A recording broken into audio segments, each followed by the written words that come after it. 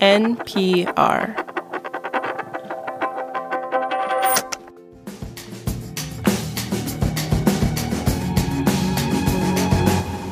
Darian Woods, it is Friday. Time for Indicators of the Week.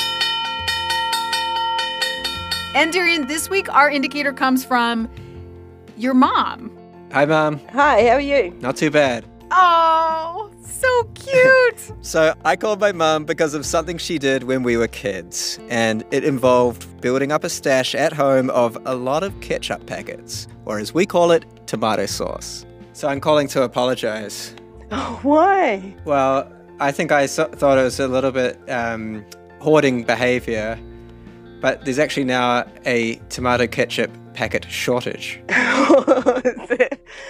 Well, it probably was a hoarding behaviour, and I don't think I've still got them, so... So you can't cash in? I can't cash in on my tomato sauce packets.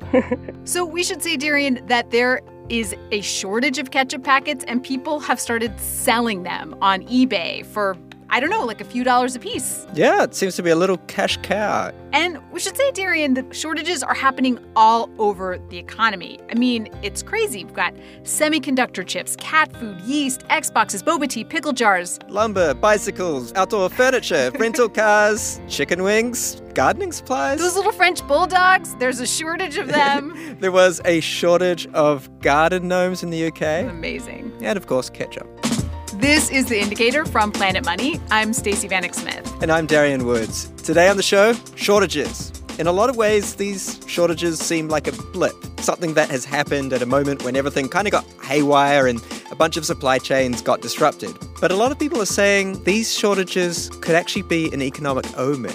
They could be inflation in disguise.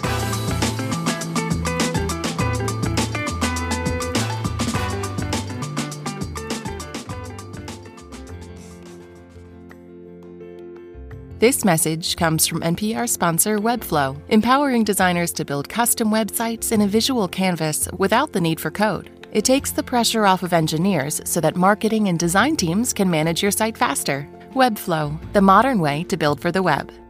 This message comes from NPR sponsor Burrow, a new kind of furniture company whose goal is to rid furniture shopping of all the frustration it used to cause. That's why every Burrow order ships free. Get $75 off at burrow.com/NPR.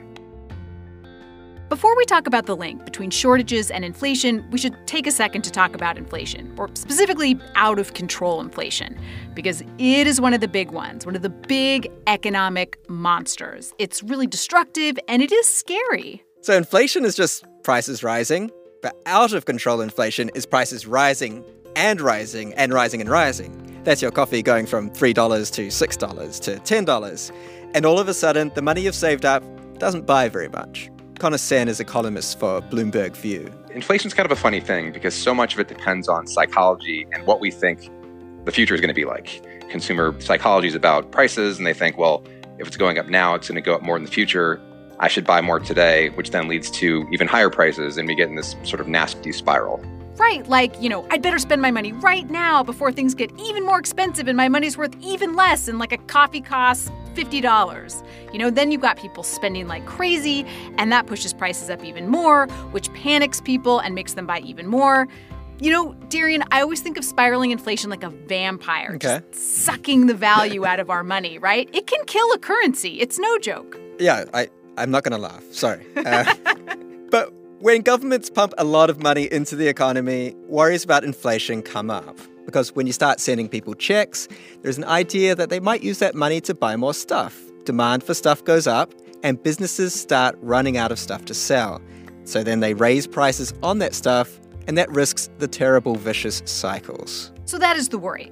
But so far, with the few exceptions, all the spending the government has been doing has not caused prices to rise. They've been pretty steady, and most economists are saying inflation is not an issue right now. We do not have to worry about vampires. Phew.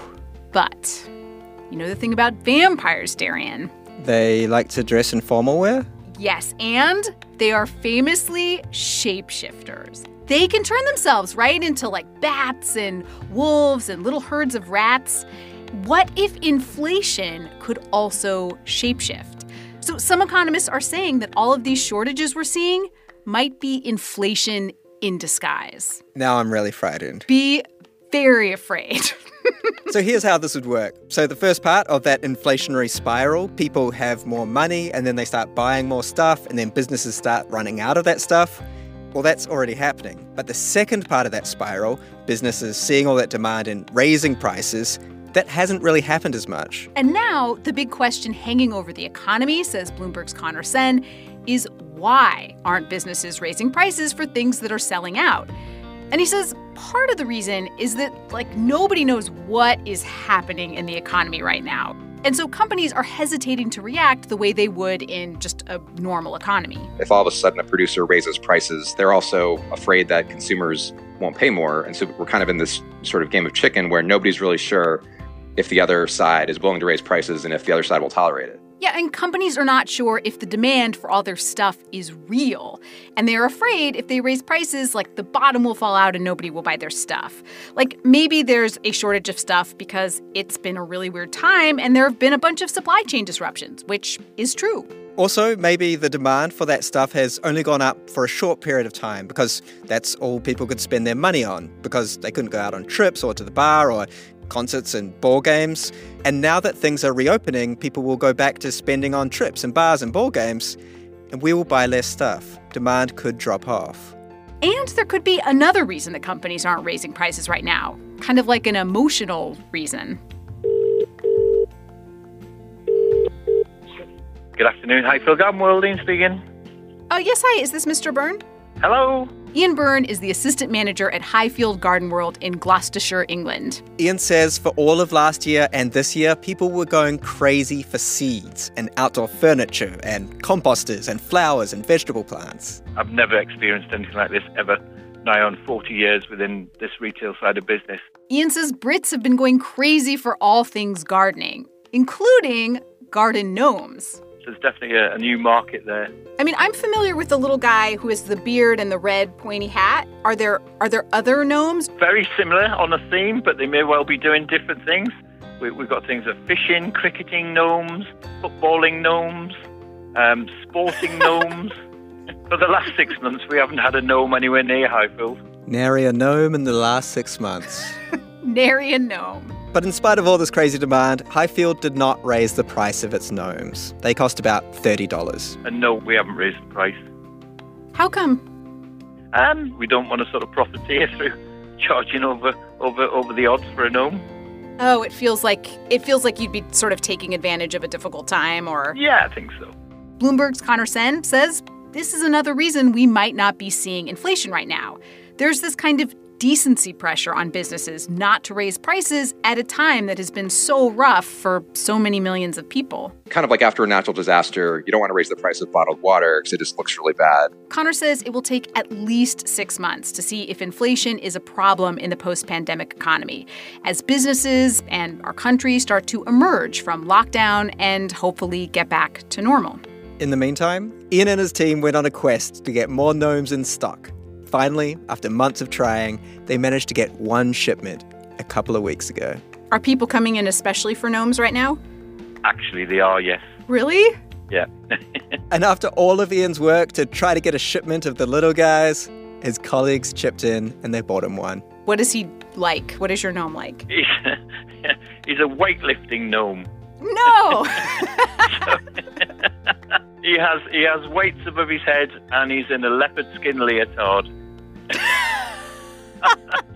And it remains to be seen if the wild demand for gnomes is a sign that inflation is happening and it's just shape-shifting into shortages. Or if this is just a blip, a moment when people had an exceptional amount of time to spend in their garden and an exceptional amount of money to spend on little gnomes for their garden.